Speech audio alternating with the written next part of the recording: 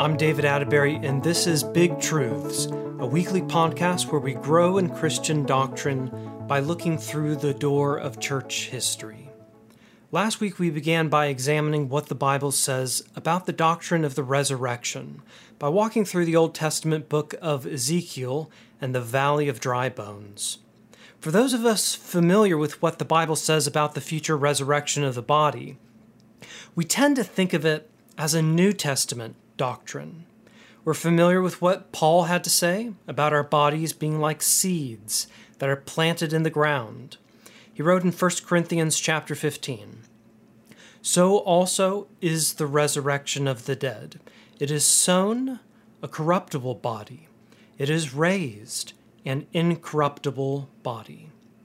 Or you might be familiar with the passage about Jesus' resurrection being the evidence that we will all be resurrected as Christians. Paul writes in 1 Corinthians 15:12, "Now if Christ is preached that he has been raised from the dead, how do some of you say that there is no resurrection of the dead?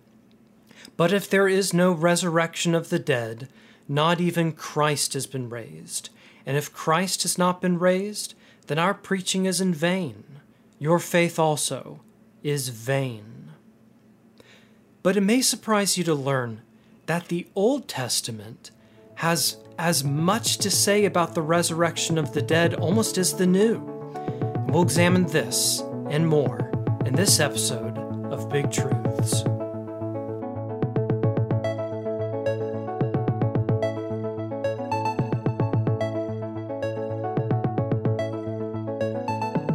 We'll begin by reading from John chapter 11 from the Legacy Standard Bible. Jesus said to her, "Your brother will rise again."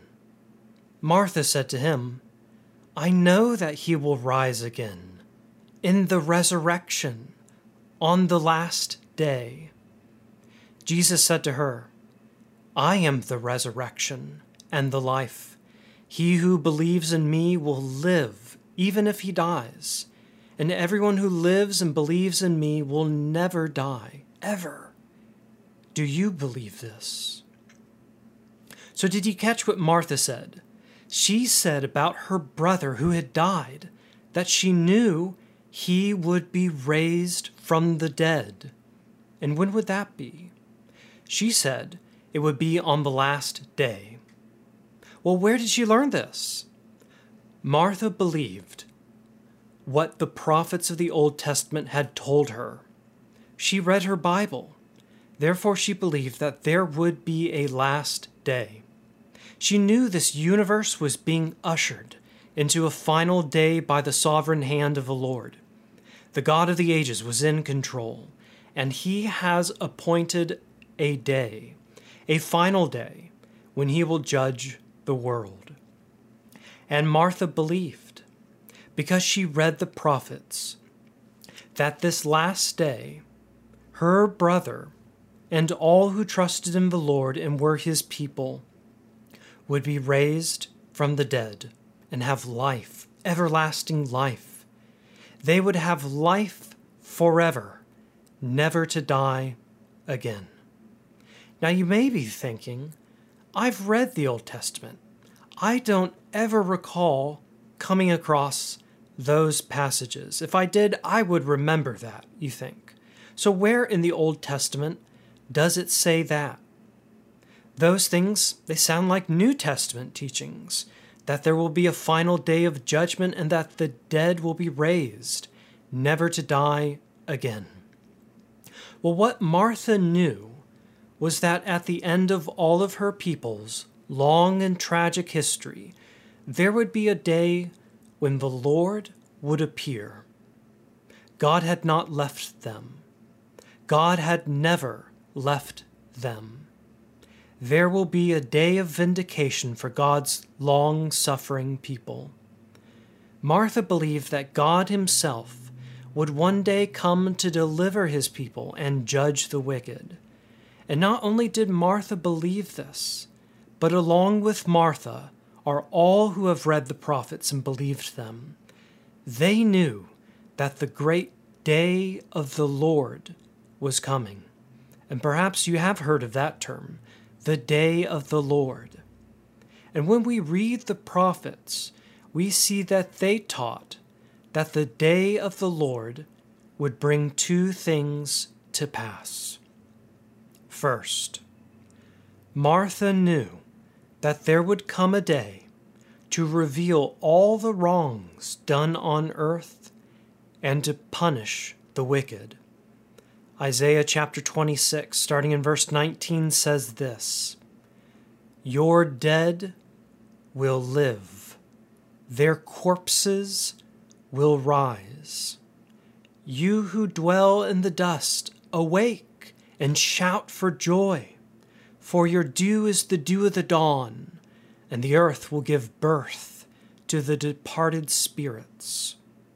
Come, my people, enter into your rooms and close your doors behind you. Hide for a little while until indignation passes. For behold, Yahweh is about to come out from his place to visit the iniquity of the inhabitants of the earth. And the earth will reveal her bloodshed and will no longer cover those of hers who were killed." End quote. So did you hear that? The dead will rise. And when will this happen? We are told it will be on the day that is coming, a day when all wrongdoing, all the bloodshed on earth will be revealed. The earth will no more cover its slain. For those who were murdered and never found, the earth will reveal their locations. Their bodies will be uncovered. And when does this happen? It is because the Lord is coming out from his place. The Lord will come to personally administer justice upon the earth. The wicked will have no place to hide. Now we'll say more about this passage in just a minute, but first notice that this day is a day when the Lord will judge the wicked. And there is another passage that teaches us these things. It says this in Daniel chapter 12, "Those who sleep in the dust of the earth shall awake, some to shame and everlasting contempt." Daniel 12, verse 1, "Now at this time Michael, the great prince, who stands guard over the sons of your people, will stand, and there will be a time of distress, such as never happened since there was a nation until that time. And at that time your people, everyone who is found written in the book, will be rescued. And many of those who sleep in the dust of the ground will awake, these to everlasting life, but the others to reproach and everlasting contempt. And those who have insight will shine brightly like the brightness of the expanse of heaven, and those who lead the many to righteous like the stars forever and ever."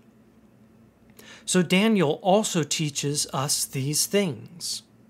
Those who sleep in the dust will awake, and some of them it will be to everlasting contempt.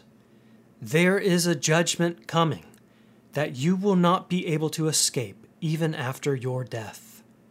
The justice of the Lord will find you out. Dying will not allow you to escape it. It will be everlasting punishment. So all of this is the first thing we learn from these Old Testament passages about the resurrection. There will be a day when justice will be given to all. No one will escape. But there is a second thing that we learn, a second thing that Martha knew, having read and believed the prophets.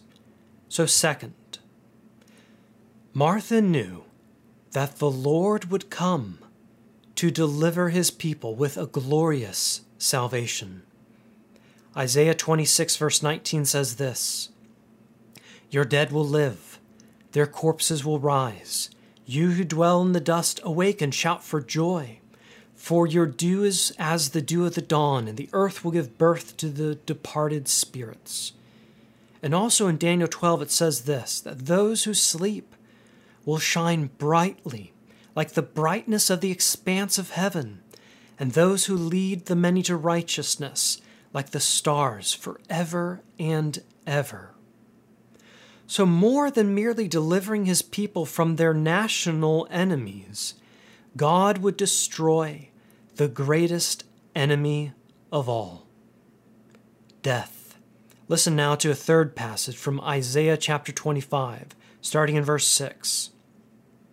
And Yahweh of hosts will prepare a lavish banquet for all people on this mountain, a banquet of aged wine, choice pieces of marrow, and refined aged wine. And on this mountain he will swallow up the covering which is over all peoples, even the veil which is stretched over all nations. He will swallow up death for all time. And the Lord Yahweh will wipe tears away from all faces, and he will remove the reproach of his people from all the earth, for Yahweh has spoken. End quote. So Martha knew these passages, and she believed them. She had hope that her brother would rise from the dead on the last day, the great day of the Lord. But standing at the graveside of her brother, surrounded by mourners, what hope could she have today? The day of the Lord was a long way off. What comfort could she find today as the extended family in the village of Bethany mourned Lazarus' death? Well, the Rabbi Jesus was a friend of the family, and she knew that he could perform miracles. But it was too late. Lazarus was already dead. Maybe if Jesus had come sooner, he could have healed him, as Jesus had healed many other people. But what could he do now? If only he had been there earlier. Then Jesus could have prevented her brother's death. But now there was no hope, Martha thought. What Martha did not know was that Jesus chose to not heal Lazarus. Jesus intentionally stayed 2 more days before traveling to Bethany so that he could awaken him from his sleep, as it says in John 11:11.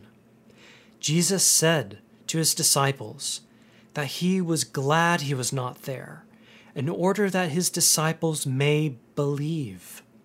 And now Jesus turns his question to Martha. Do you believe? He says, in effect, Martha, I am the resurrection and the life. He who believes in me will live even if he dies, and everyone who lives and believes in me will never die, ever. Do you believe this? Do you believe, Martha, that I am the power of the last day? Do you believe that I am the Lord himself who will raise his people from their graves? Do you believe that all who trust in me will have the veil of death removed and join me at the feast?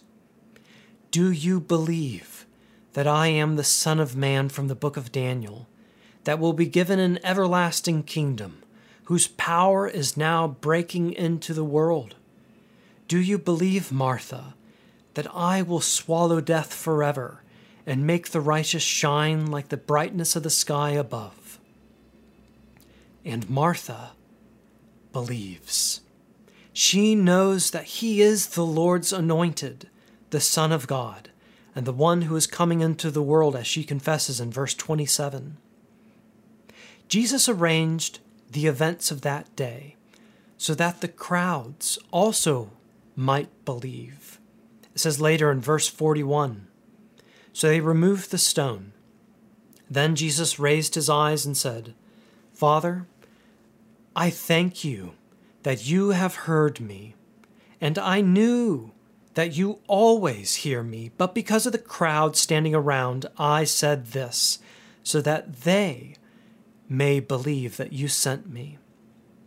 And when Lazarus was called out of the grave, as we read in verse 45, Therefore many of the Jews who came to Mary and saw what he had done believed in him.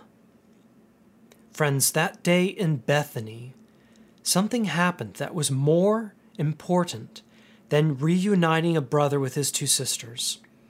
It was that those who saw and heard Jesus had the opportunity to believe in him.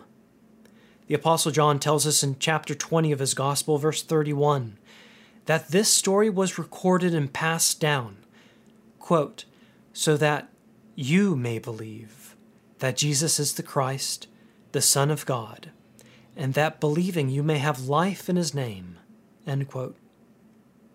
So just like Martha, Jesus would ask of us, do you believe? We have the opportunity to thank Jesus for being the resurrection and the life. We know that no one can come to the Father except through him. And in believing, we can have life in his name. I want to thank you for listening to Big Truths. For more information and articles, go to our website, bigtruths.net. I recently posted some articles about Charles Spurgeon's salvation experience. And I'll meet you again next week where we will open another door for more Big Truths.